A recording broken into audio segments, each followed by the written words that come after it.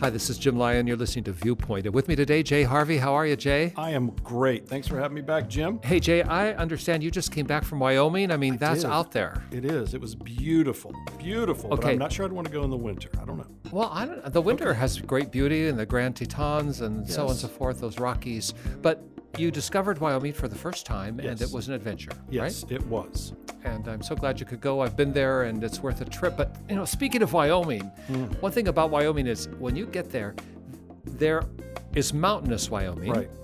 and then there's a part of Wyoming that's just this vast open landscape where the horizon seems to go forever. And that brings me to our guest today. His name is Jeremy Patzer, and he calls Saskatchewan home, province in Canada. What a segue. Jeremy, thanks for joining us. Yeah, thank you for having me. Okay. It's if you don't want to be in Wyoming for winter, you should come to Saskatchewan for winter, and then maybe you wouldn't think Wyoming is so bad after all. Good No, point. come on. Good point. Jeremy, you just talked about Saskatchewan in a fun way, but we know you love Saskatchewan. Tell me one good thing about it. What do you love about the province? Yeah, I mean, again, just the bigness of it, the vastness of it, the open spaces that you have.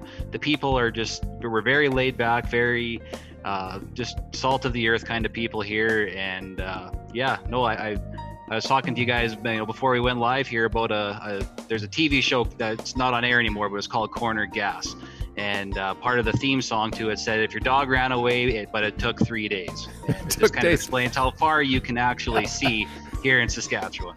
Well, I've been to Saskatchewan. I am a witness that what you say is true, and it has a stark and jaw-dropping beauty about it. And when the sun comes up and the sun goes down, and you have that unobstructed view of the horizon, it is absolutely breathtaking. And even in the full light of day, it has great beauty. We're so glad to have you, Jeremy.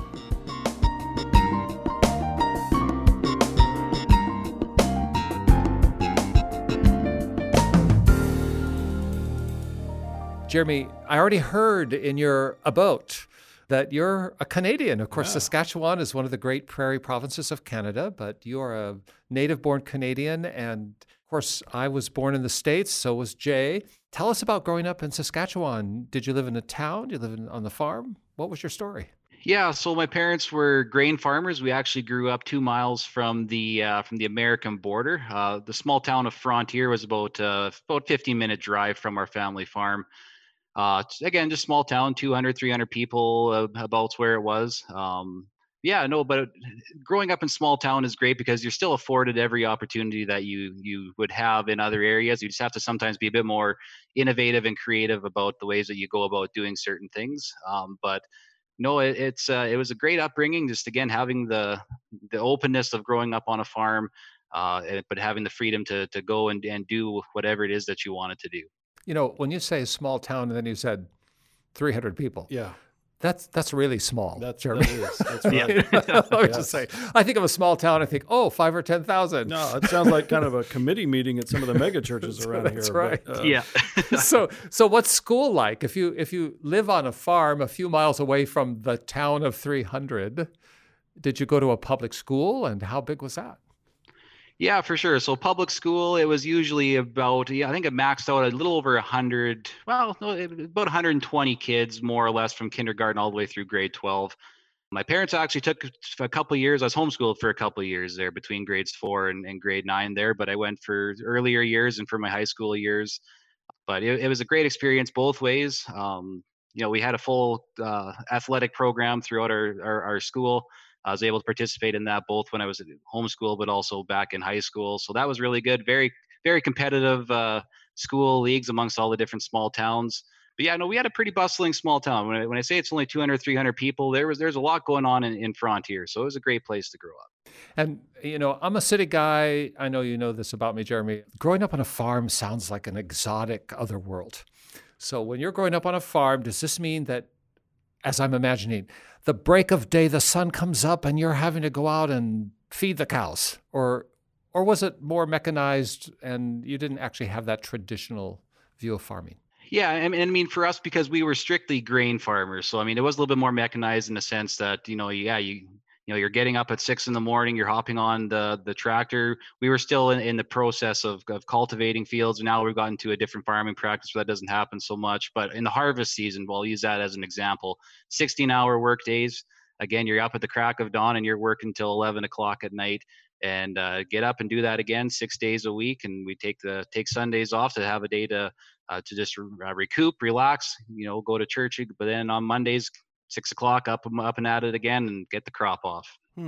I'm starting to see that maybe those young ones who live on a farm and work on a farm, maybe there's a reason they love to go to church, because it's the only time that they get to go do something other than farm.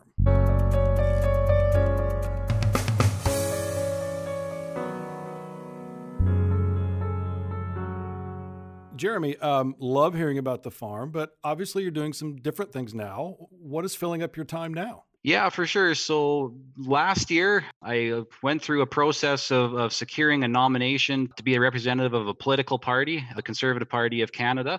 That started, it would have been last, I guess, April was when that happened. And that process ran through till about the middle of June. So it was actually the night before Father's Day where I was declared the candidate for the party for the upcoming election here in this riding. The riding is called Cypress Hills Grasslands. Our federal election happened in October. So right now we are sitting as the official opposition in government, but I've transitioned into an elected official in the government of Canada. Wow, a little bit different than farming, I guess. Let's get up at 6 a.m. and get that grain together. So that's fascinating. I mean, Jeremy, you've unpacked a lot of things that I hope our audience can appreciate the magnitude of what you've just described. Yeah. So Canada has a parliament, and you're representing a huge swath of Saskatchewan in the House of Commons in Ottawa. Is that right? Yeah, you're absolutely right. So I was doing a little bit of research beforehand here, and just to kind of give an example, I brought up the list of all the states in the U.S., just looking at their geographic size. So to paint a picture, if you were to take Massachusetts, Vermont, and New Hampshire, combine them into one, they would all fit inside the geographic area that I serve. Wow. But the difference being the population that I have here is only 67,000 people. Oh my goodness. Oh, wow. So wow, my head is spinning because one, I had a political dream as a young man and actually represented the city of Seattle in the state or equivalent of provincial legislature. I had 74,000 people in my district in Northwest Seattle that I represented. You're seated in Ottawa with this population of 67,000, but this vast territory. And you refer to a riding. A riding is what in the States they would describe as a congressional district. So you're in the equivalent of the House of Representatives in the American Congress, which in Canada and in many of the Commonwealth countries would be the House of Commons. And so you have a chair. How many people are in the House of Commons? Yeah, so there's 338 elected representatives all across Canada and the territories. And right now we've got the governing Liberal Party. We're the official opposition as the Conservative Party. One of the big differences between the Canadian legislature and what you have in the States, you guys more basically have your two-party system where you have the Republicans and the Democrats, right? So there's six parties that are represented in the House right now. We've got the Liberals, the Conservatives. There's the Bloc Québécois, who only run candidates in the province of Quebec, but they're actually the third party. Then you got the NDP party and you got the Green Party, and we have a couple independent members who are sitting as well. Wow. So it's a very dynamic conversation in the House of Commons. Definitely is. It definitely is. There's a lot more collaboration that has to happen between all the different parties, right? If you want to get something done and accomplished, especially when you have a minority parliament like we currently have right now, there's a lot more behind the scenes work that goes on to figure out where everybody is on a certain piece of legislation or where they are on a piece that you're looking to move forward. And when you say a minority government, by that you mean the Liberal Party, which has the most seats, does not actually have a majority of the seats. So they have to broker a deal with some other players to be able to be in the driver's seat, so to speak. Have I got that right? Yeah, you're right. So you need 171 seats to secure that majority because you're going to have the Speaker of the House is going to be from your party. So 171 is kind of the magic number to hit that majority government level. Right now, I think they have 152 seats on the government side. As the official opposition, we have 121 elected members right now.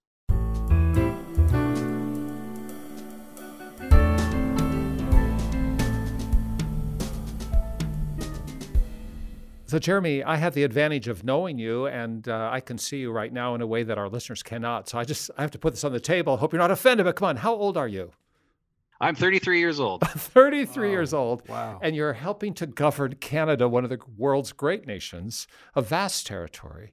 And man, it just seems to me like an adventure. Mm-hmm. And I know that you've moved off the family farm. You live in Swift Current, which is a city in Saskatchewan.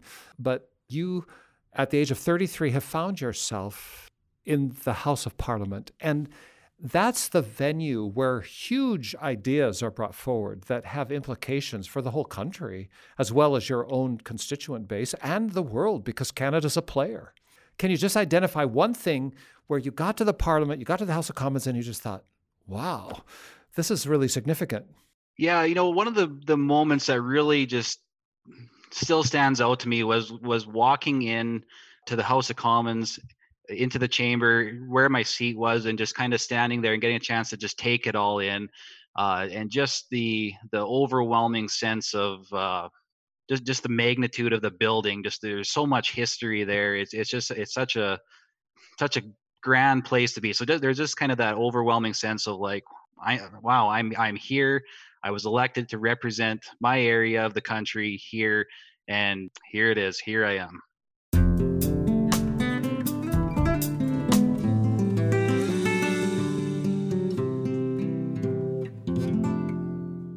Jeremy, the transition from, family life, the farm, into politics, where did that start? And did faith have anything to do with that? Or is that just something that you'd always wanted to do?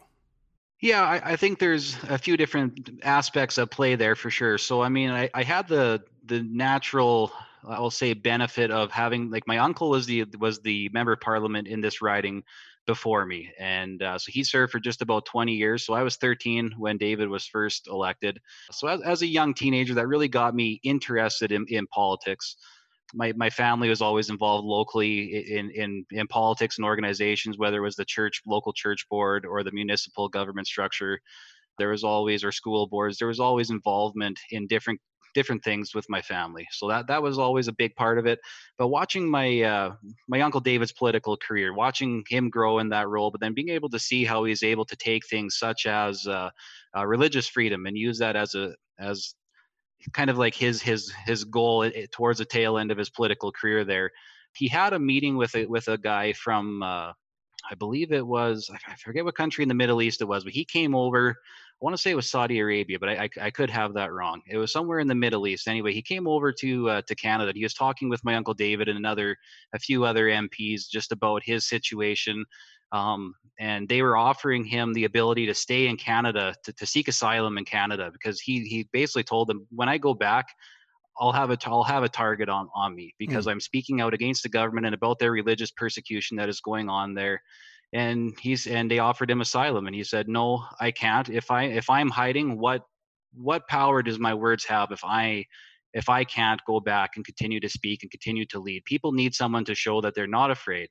And this individual went back, and within about a month's time of going back, he was assassinated upon arriving home. I've had the opportunity to actually meet his nephew. He works for another MP in Parliament in Canada here, and just listening to him tell stories about his uncle, and just the power of that story, and just it really got a lot of MPs motivated to really establish something on religious freedom.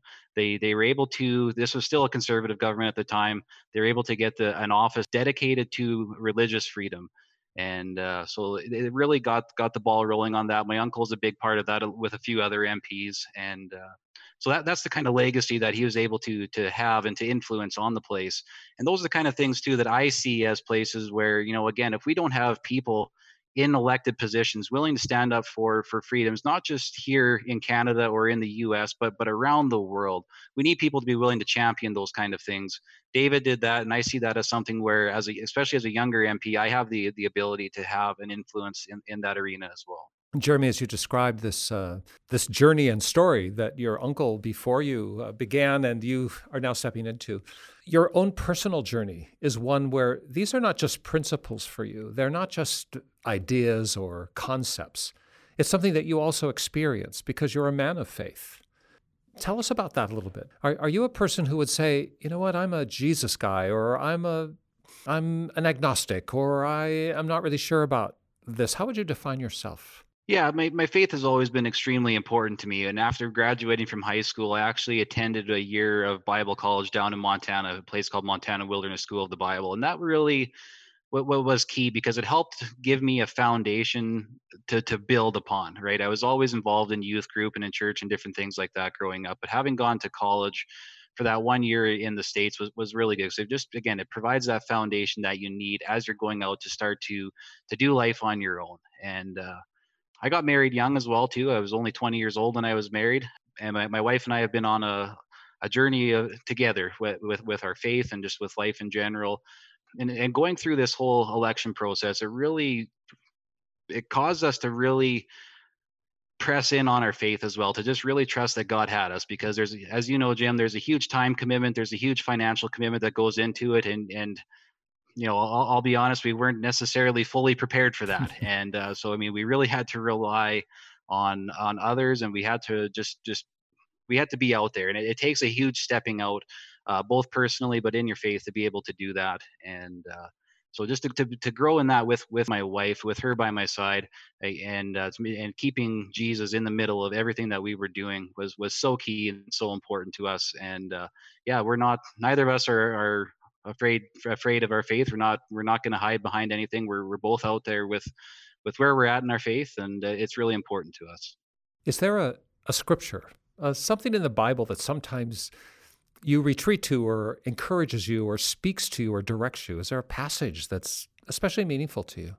Yeah, there's a couple different ones that really stand out for me. As a youngster, one of the first verses that I really remember taking the initiative myself to memorize, it was Matthew 5:16. Let your light shine before men, that they may see your good deeds and praise your Father in heaven.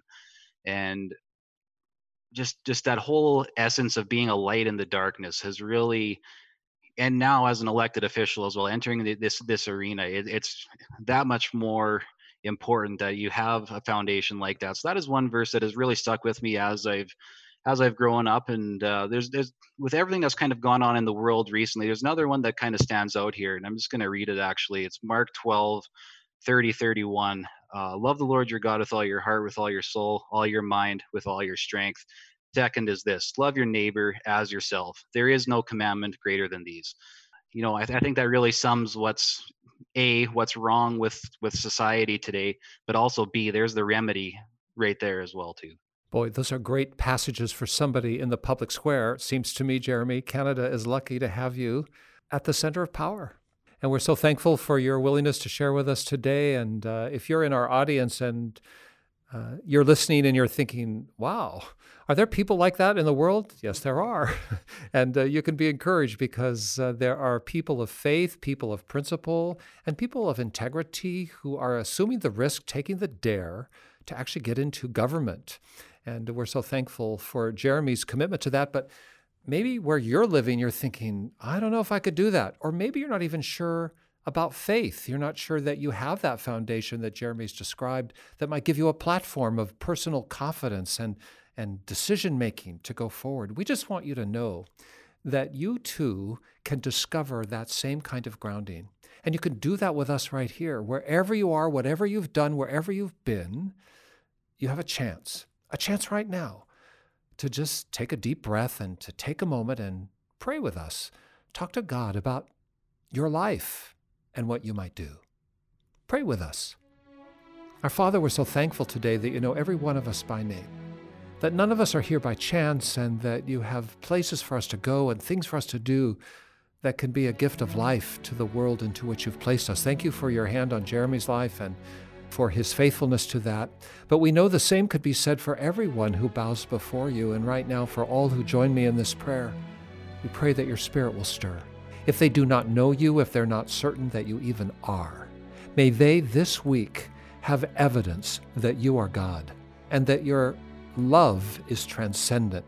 If they know you but aren't sure how to serve you, I pray that you will show them Jesus, that Jesus will become plain in their sight, that you'll open up a way in the next few days, if not just today, about the reality of Jesus. And if they already know Jesus, but they're wondering, what can I do? I pray, Lord, that you'll give them away. Put something in their life in the next 7 days that will show them what they can do to serve you and also to love their neighbor as they love you. And we offer it in Jesus' name. Amen. Now, if you'd like to know more about this Jesus we're talking about, or about how you can have your world changed and how you can change the world, if you have any questions or comments at all, we want to hear from you. And you can call us up 24 hours a day, 7 days a week. Just dial this number toll free, 1-800-757-VIEW. That's 1-800-757-8439. We're right by the phone, I promise, anxious to hear your voice. But Jay, I know some people don't want to pick up the phone. They may not be ready for a live conversation yet. How can they find us online? They can easily find us at www.cbhviewpoint.org. That's it, CBH Christians Broadcasting Hope. That's who we are, cbhviewpoint.org. Maybe you're accessing this conversation online already in social media. If so, just send us a message in the social media feed. We're watching that too, and we'll get right back to you. Or at the last, just write me a letter. Address it to Jim Lyon, Viewpoint, Post Office Box 2420, Anderson, Indiana 46018, USA. But whether you call us on the phone, check us out online, listen to us on social media, or send me a letter using the post, please let us hear from you this week. Jeremy, I am so proud to be in your company anytime. Thanks for joining us today. Thanks for the work you do. Yeah, absolutely. I really appreciate the opportunity to be on the show with you guys. This is great. It's always great to talk to you, Jim. And again, thank you very much for having me here. It's a deal. And Jay, thanks for coming alongside. Yes, I just remembered how much I had not accomplished by the age of 33. Thank you. And we're so thankful to our audience. Thank you for joining us. We hope you'll be back with us again next week, because guess what? Jeremy's coming back. Awesome.